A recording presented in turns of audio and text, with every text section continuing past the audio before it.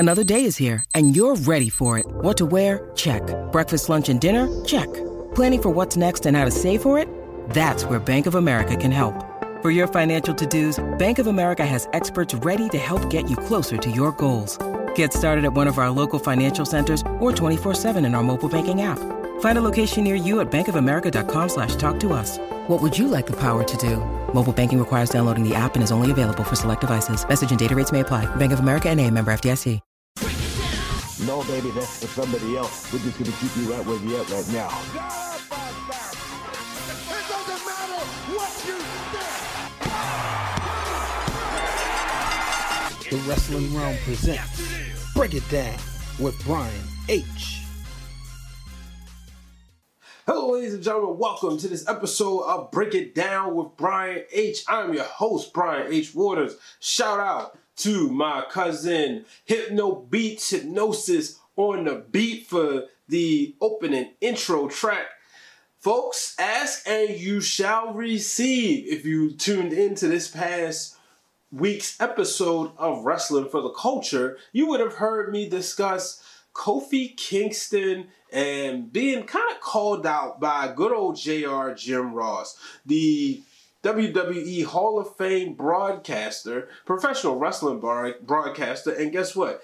If he would have did sports for a long time, he would have been a sports broadcast Hall of Famer. Jim Ross said, he wants to see Kofi Kingston take a more serious approach now that he's a WWE champion. Now you're the guy, you got people gunning after you. So we get to SmackDown. This past Tuesday night, we see Kofi come out there, and then Michael Cole's doing this whole celebration, and they're doing this lead up. They're going over his journey, and I ain't gonna lie, I'm getting annoyed. I'm like, this man was just attacked by Kevin Owens a week ago on SmackDown. That's how we closed the show. But now, all of a sudden, you're going to play this Kofi Kingston journey. I'm like, look, we've seen it already, right? But they got right to it. Excuse me. They got right to it. They showed us what happened last week. And while it was cool to, first before I get there, while it was cool to see the journey, we did that. We had 3 weeks of this, right? Let's get into this title reign. Let's get into the reign of Kofi Kingston. But we saw them talk about what happened with him and Kevin Owens, and Kofi talked about giving him a chance. All of a sudden, Kevin Owens comes out there. Xavier Woods tries to sneak attack him, but Kevin Owens beat him up. And afterwards, we saw Kofi chase him, and then we go backstage where Kofi Kingston is like, Xavier, look, you got a family to take care of. I can fight my own battles. I told you I got this covered. This goes to show you their friendship, their brotherhood, their bond. I understand why Xavier did it. I mean, come on now. The real Dwayne Allen was my tag team partner. I would have done the same thing. But I also like, just watching it. I didn't get annoyed because I'm like, okay, they're going somewhere with this, right? And sure enough, we would see at the end of the night, Kevin Owens had on the Kevin Owens show, Xavier Woods booked as his special guest. Well, Xavier must have still been nursing his injury, never came out, and Kevin Owens proceeded to play and toy with him as he held up toys of Xavier and toys of Big E. All of a sudden, Kofi Kingston comes out and snaps. He had enough. He attacked Kevin Owens, and we saw him hit him with the announcer's chair that they sit in. And until Owens, kind of had to rake the eyes and get away. This is the aggression. You see, as this show is titled, he snapped on him. Now, that's exactly what happened. Kofi Kingston snapped on him. Now, again, I'm hoping Kofi can retain his WWE Championship at Money in the Bank. But what it's going to take is a nasty Kofi Kingston, because Kevin Owens has been sitting back and waiting. He was supposed to get his title shot. He didn't. He got in a triple threat match at Fastlane. So we're going to see what happens when it comes down to those two. Kofi Kingston is the guy. He does have everybody gunning for him. So this is going to be interesting to see. And right now, this is the hot storyline. I think this could close the show. I know it's a little too early. I'm not a fan of Money in the Bank ladder matches closing the show at the pay-per-view because I always want that potential suspicion. I want to know, is it a possibility that somebody's going to cash in the briefcase? So only time will tell. Let's move on over to Monday Night Raw. We saw Kofi, I'm about to say Kofi again. We saw AJ Styles and Seth Rollins have the official contract signing for their match at Money in the Bank for the WWE Championship. And of course, it was kind of like I expected it would be, very respectful, but AJ Styles kind of said, look, I did everything I could do on SmackDown Live, United States Champion, WWE Champion, and now I'm coming for the Universal title. He wants to show that Raw is phenomenal. Now, Monday Night Raw needs the help. I did see the fans kind of get behind Seth Rollins, and they seem for a little portion there more behind Rollins than AJ Styles. That makes me wonder what's going to happen. Will we see a heel AJ Styles down the line? Or perhaps we'll see a babyface versus babyface match. This could be like Shinsuke versus AJ, where this could be the beginning of a summer-long story. Only time will tell. Let's move on to the women in a championship picture. Becky Lynch. She's facing Lacey Evans, Lacey Evans looks like she's not playing. And she may be new to the roster, but she's coming up and she's presenting herself as a huge deal. And this is what I like about her. She's not messing around. She's not having this happy to be here attitude. She's showing she's a classy woman and pretty much everybody else is beneath her. And she looks like a prime contender for the WWE Raw Women's Championship. A lot of people don't like it, but if you're going to go out there, you're going to step bad to the man, the person who just defeated Ronda Rousey and Charlotte Flair, that's how you got to come. You got to come correct, and that's exactly what she's doing. Now, Becky, as we know, has her hands full because she's going to be also taking on none other than Charlotte Flair. Now, she wrestled Bayley on this week's episode of SmackDown. It was a good match. She won, winning with the disarmer, which, was a good win for her. Showing, hey, she's the champion. She needs to be getting her wins, non-title or title matches. But then Charlotte Flair was right there for the picking, attacking both her and Bayley. So I'm going to say it. I think Charlotte Flair wins the title. I know a lot of people don't want to see it. I think Charlotte Flair should win the title. Let's get those fresh matchups, she's Charlotte Flair after all, right? So I'm going to go ahead and take a break. I got an appearance coming up. So here's a little preview to where you'll catch me this week.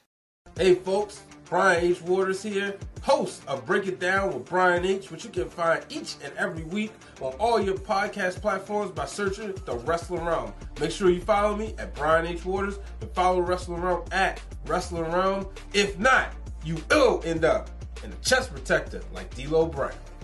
What? What's wrong with him? But it's a work because I'm healed.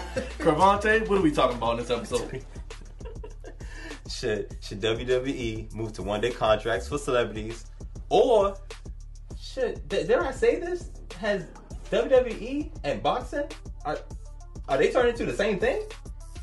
We don't know, but we got Brian H. Waters in the Wrestling Realm, and we're going to get Cravante to watch wrestling every week and get that WWE Network. Facebook.com/TheFlexZone1, YouTube.com/TheFlexZone1.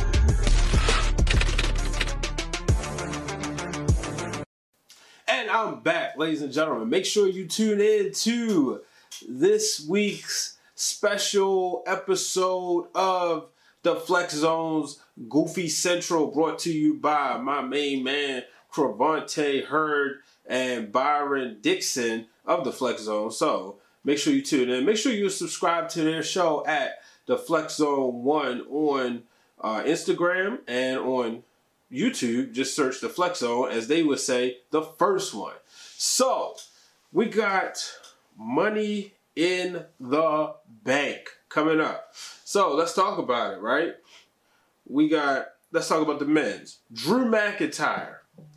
Drew McIntyre, Ricochet, Baron Corbin, Braun Strowman, Mustafa Ali, Finn Balor, Randy Orton, former Money in the Bank winner, and Andrade. So, I'm excited for this one.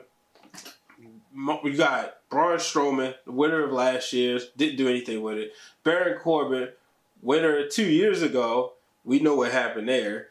And then you got Randy Orton, who won it, and he won it actually the last time I went in Philadelphia, successfully cashed it in on Daniel Bryan at the 2013 SummerSlam. Woo, still got nightmares about that one. But this is going to be interesting. My money would be on Drew McIntyre out the gate.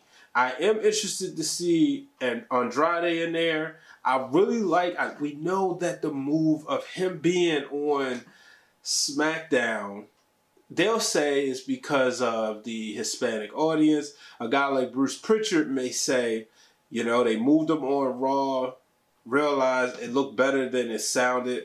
But most people will know it's because him and Charlotte Flair are together.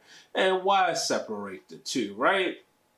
But I think it's better for him on SmackDown. We saw in the tag team match, him and Randy Orton teaming up to go against Finn Balor and Mustafa Ali. Or I should think we just call him Mustafa at this point. But nonetheless, it was a good match, right? There's better matchups for him here. I could see him being a WWE champion by the end of 2020. You know, and not saying that he'll win it then. Maybe he will win it before that. But I could see that. I feel like Monday Night Raw, he might get lost in the shuffle. And you may say that because Roman Reigns is on SmackDown Live, he would get lost there. Nonetheless, I think this is a perfect place for him. This is where he needs to be.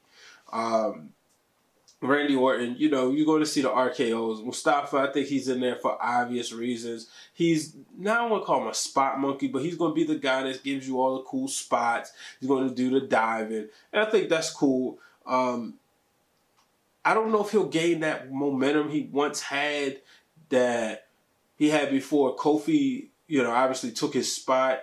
Maybe he would have lost it anyway, but he has a bright future nonetheless.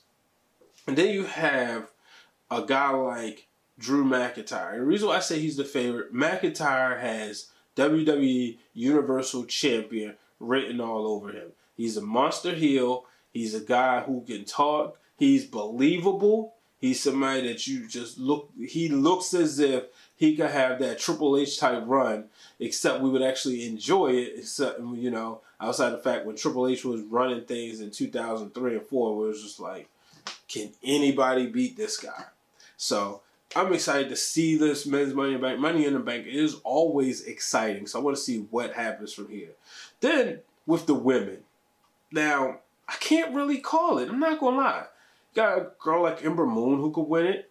I don't really think Naomi will win it, even though she's been hot on Raw. I mean, she picked up the win against Billie Kay last week. This past week, she picked up the win against Alexa Bliss. So Naomi's been hot, but I just don't think she'll be a Raw Women's Champion anytime soon.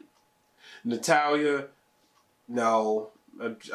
No offense, just don't believe in her. Mandy Rose could sneak and win it, which I would find interesting because considering the fact that Sonya Deville told her, you was close, you go ahead and get in this. That would make more sense because that might create a little tension right there. And then if Mandy Rose wins the championship, you have a ready-made feud because you can always play the jealousy angle. Or in Mandy Rose's case, I'm better than you angle. Carmella, I don't think you go 2 times. Same with Alexa Bliss. I'm happy to see Dana Brooke in this match. Everybody knows I'm a huge fan of Dana Brooke. But with the injuries to Nia Jax and then Tamina kind of being left in the La La Land, I think this is a huge opportunity for Dana Brooke to show what she can bring, to show that she can work, to show that she has the desire to be better than what she is. So I'll obviously have a Money in the Bank prediction show, give or take how things been busy on this end. So we'll see. More than likely I'll have a Money in the Bank prediction show. So I'll let you know and lock in my predictions when it comes there. Moving on. Bobby Lashley and The Miz last night. Miz was on, Bobby Lashley was on Miz TV. Eventually that led to Shane McMahon beating up The Miz. And we're going to get The Miz versus Shane McMahon in a steel cage match. I don't care what anybody says. I like this feud. I like the fact that we get to see a heel Shane McMahon, something we haven't seen since the mid-2000s when him and his daddy was going up against DX. I always like when the McMahons are on the same page. When they're on the same page, you have something on your hand. You have something to deal with. So I'm interested to see where they go from here. Also, on Monday Night Raw, the Usos and the Revival.